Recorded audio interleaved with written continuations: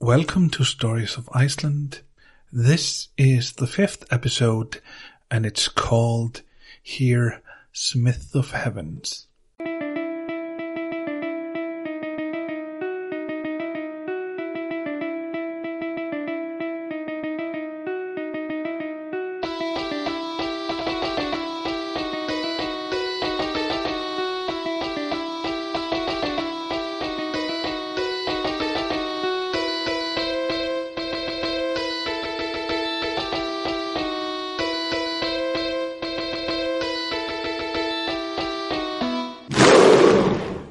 Iceland is in the North Atlantic. Its capital city is Reykjavik. In the first season of the television series The Handmaid's Tale, you can hear a few Icelandic songs. Of those, the most famous is called Heyr Himnasmiður, or Here, Smith of Heavens. It is sung by Hildur Guðnadóttir, and the music was written by Icelandic composer Þorkell Sigurbjörnsson. The lyrics, on the other hand, are from a 13th century poem by Icelandic Goði and chieftain Kolbeinn Tumason. The story behind the poem is a fascinating one. It deals with power struggles in the 12th and 13th century of Iceland. It was a country where the Alþingi performed the duties of the legislative and judicial branches of the government, but there was no clear executive branch. Most of the power in the land was held by the Goðar, who were chieftains who often inherited their title. But there were other players on the field. In the year 999, Christianity was declared the religion of Icelanders, and in the year 1056, the first bishop of Iceland and Greenland was appointed. He was called Ísleifur Gizurarson, and his seat was in his own estate of Skálholt in southern Iceland, which also became the seat of his successors.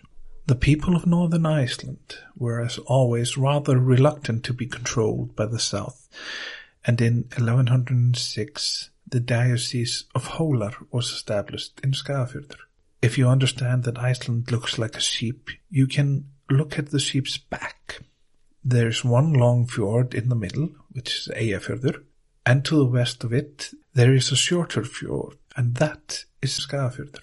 So Iceland was split into two dioceses, which, among other things, established their own schools. The bishops slowly gained power. In the late 11th century, the first taxation in Iceland was put in place at the Alþingi. It was called tíund, and was a church tax commonly called tithe in English.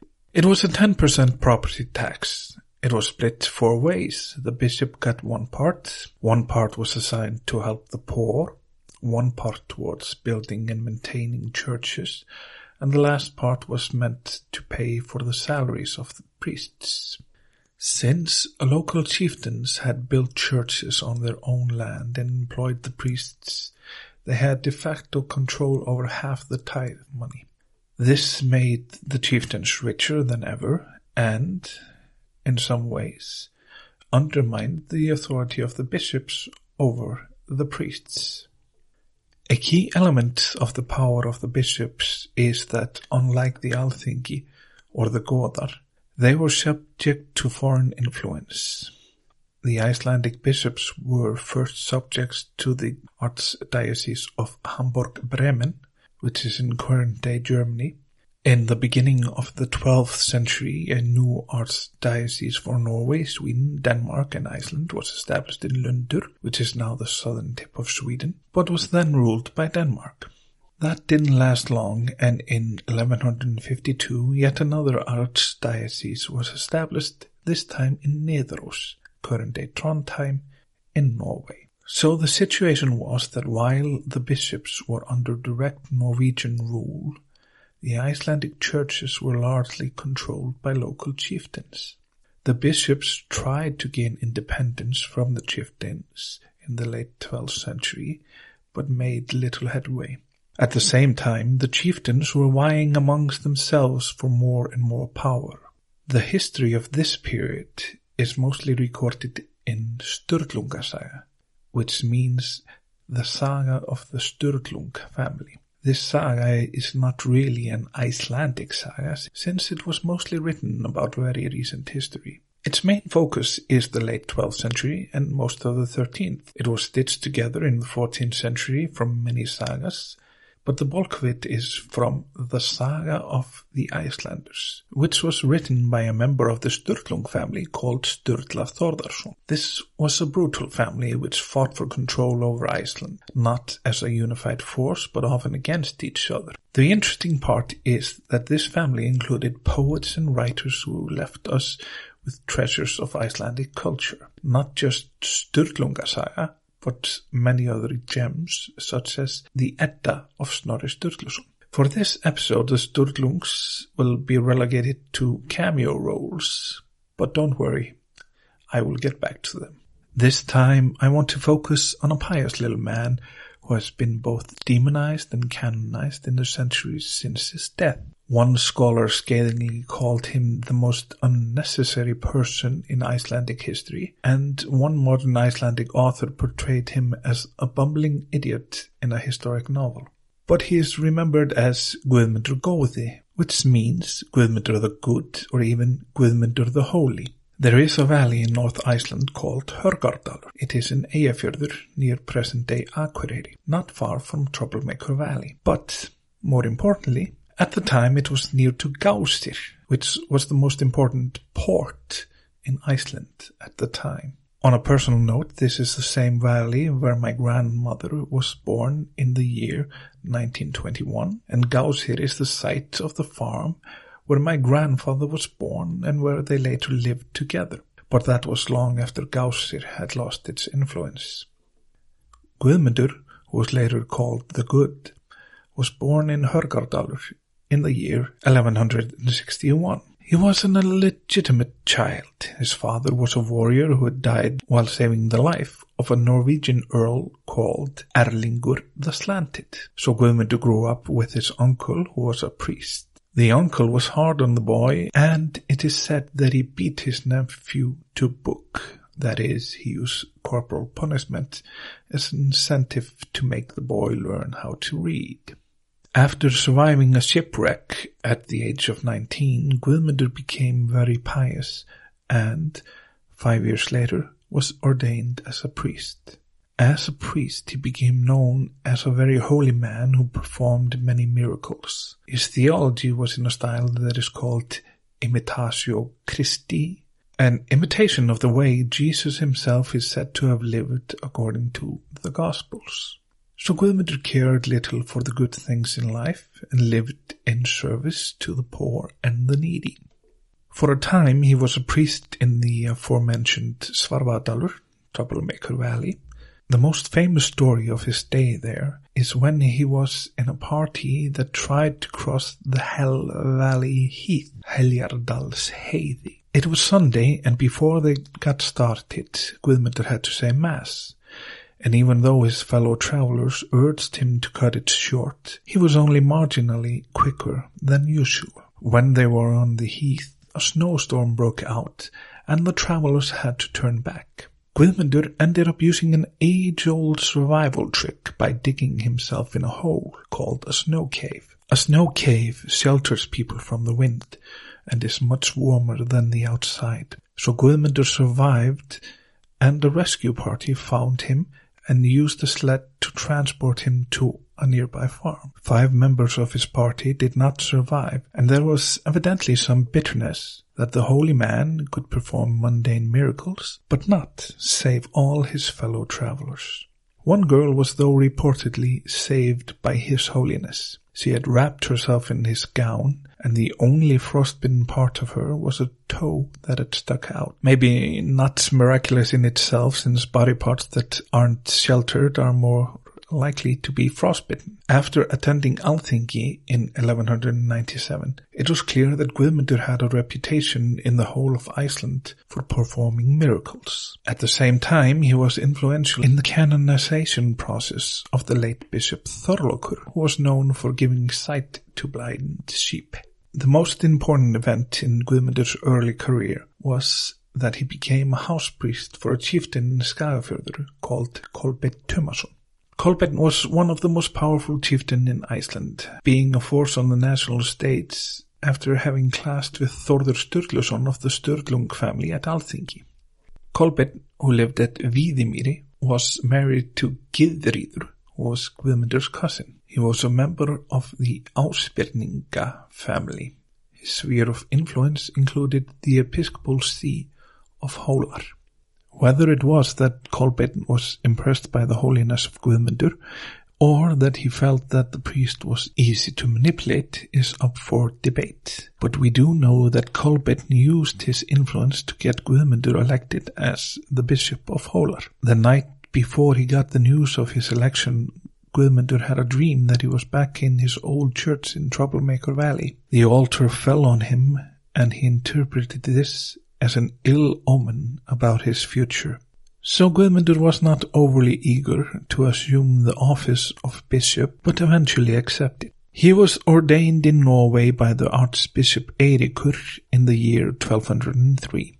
Soon after Guðmundur had returned to Iceland, it became clear that he would not be a typical bishop. For one thing, he had no wife and no children. This might not seem odd for a Catholic bishop, but most of the Icelandic clergy had, up until recently, abstained from the vow of chastity.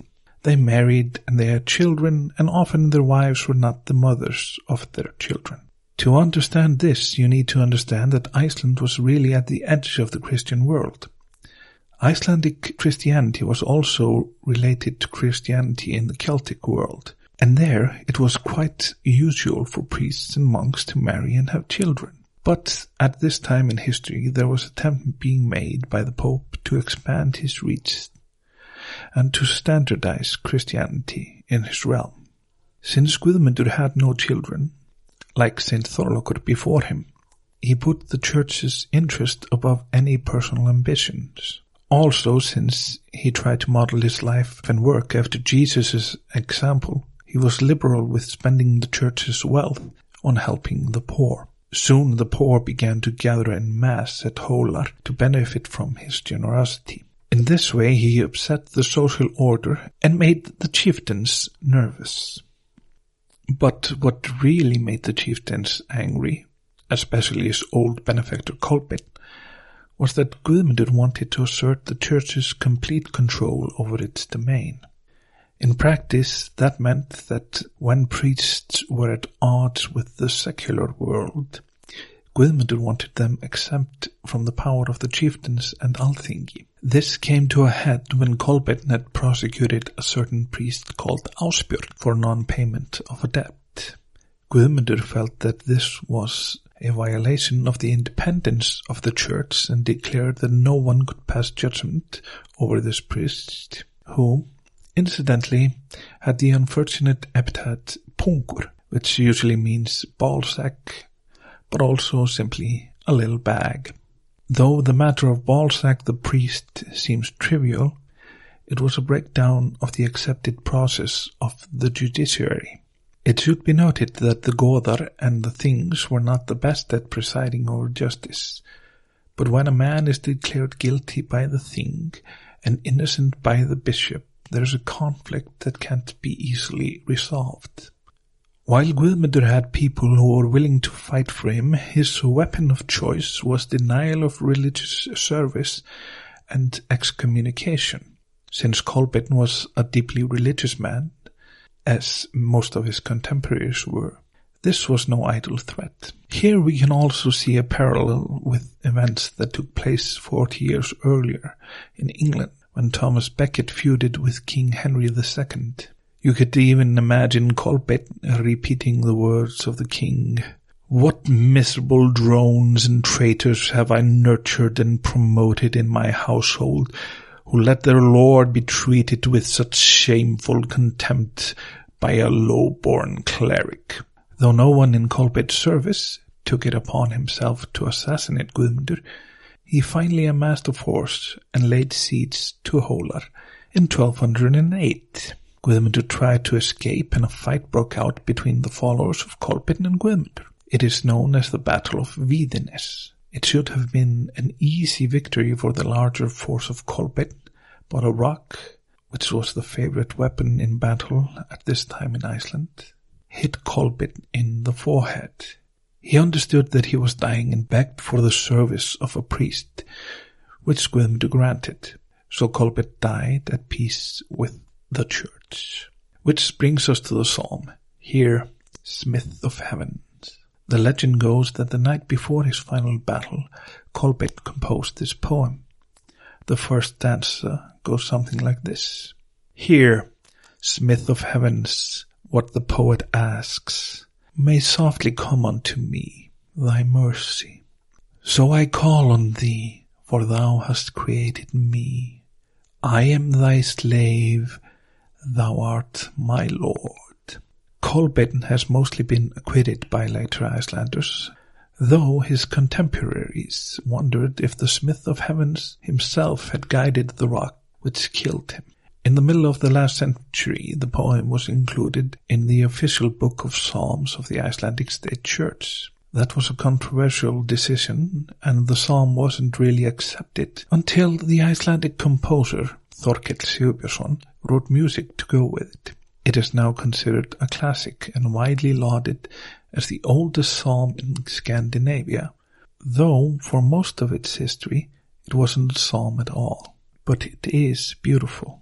Guðmundur might have been free from Kolbeinn, but he was not free from conflict. He tried to levy fines upon those who had been part of the forces that attacked him. Other members of the Ásbirningar family were not happy with this, and Kolbeinn's brother Arnór Tumason banded with other chieftains to try to silence this turbulent priest. They laid siege to Hólar and threatened to kidnap Guðmundur. The stalemate ended with the most famous of all the Sturlungs, Snorri Sturluson, inviting the bishop to stay with him in Reykholt in the west of the country, while some of the bishop's followers were executed. For the next few years, Guðmundur rarely stayed for long in one place, and in 1214 he went to Norway to plead his case with the archbishop. Though it took 4 years, he returned to Iceland with the archbishop's backing. Soon after his return, he was abducted by Arnór Tumason. After being held for a year, he escaped with the help of his followers and spent the next few years running from his opponents. The northernmost inhabited area in Iceland was, and still is, the island Grímsey. It lies on the Arctic Circle, and in 1222 the good bishop Guðmundur had been forced to flee there with his men. The Sturlung family had gotten involved, and Sighvatur Sturluson and his son Sturla came after Guðmundur. The bishop's men were slaughtered and 2 of his priests castrated. Devastated, Guðmundur asked God to avenge him, since his vows prohibited him from doing it himself. The bishop was again forced to go to Norway, where he aired his grievances with the archbishop. His list of enemies now also included Magnus Gizurarson, the bishop of Skálholt, who, unlike Guðmundur, was a member of an important Icelandic family. This family, the Haukdælingar, included most of the preceding bishops of Skálholt. When Guðmundur had returned to Iceland, he found little peace. He wandered around the country, surrounded by his followers, who were not averse to kill and rob as they went through the country. His own seat of Hólar was now controlled by Kolbeinn the Young, nephew of Kolbeinn Tumason and the son of Arnór. Their dealings were not pleasant. Guðmundur excommunicated Kolbeinn, who, in return, took the bishop into custody. After making peace with Kolbeinn the Young, the Eilin Guðmundur spent his last 2 years at Hólar. This was the longest continuous period he had stayed there since the start of his feuds with the ruling families of Iceland. His ill health had reached the ears of the Pope in Rome, who sent a letter urging him to resign since he could not fulfill his duties. But when the letter reached Iceland, Guðmundur had already died. It was the year 1237. Today, Guðmundur the Good is mostly known for his penchant for blessing wells and springs. These are today known as Gvendarbrunnar, since Gwendur is a nickname for those who are called Guðmundur. If you have spent time in Iceland, there is a good chance you have drunk the water from a Gvendarbrunnur. Guðmundur was considered a saint after his death, but his sainthood has never been recognized by the papacy. He seems to have had the love of the common people and has a big role in Icelandic folklore. Guðmundur was considered a threat to the various supernatural forces that stalk Iceland. The most famous story about him involves an island in Skagafjörður called Drangey. This island belonged to the bishops of Hólar and was treacherous to those who went there to collect the eggs of the seafowl who made it their home. To combat this and the evil that lurked in Drangey, Guðmundur went to bless every single piece of the island. He took this seriously enough that he was suspended from a cliff, throwing holy water on the rock. When he was almost finished, a hand reached out and cut 2 of the ropes that held him. The third rope, which had been thoroughly blessed, still held. Then a voice was heard from the cliff, saying, "Please, Bishop Gwendur, don't bless anything more. The wicked must have some refuge." The bishop decided not to push his luck any more, though this creature might have been less dangerous to him than his mortal adversaries, the chieftains of Iceland during the age of the Sturlungs. Thank you for listening. Please do, as the YouTube kids always say, like and subscribe. You can also visit storiesoficeland.com for more information. I am Óli Gneisti Sóleyjarson, and you have been listening to Stories of Iceland. Here, Smith of Heavens.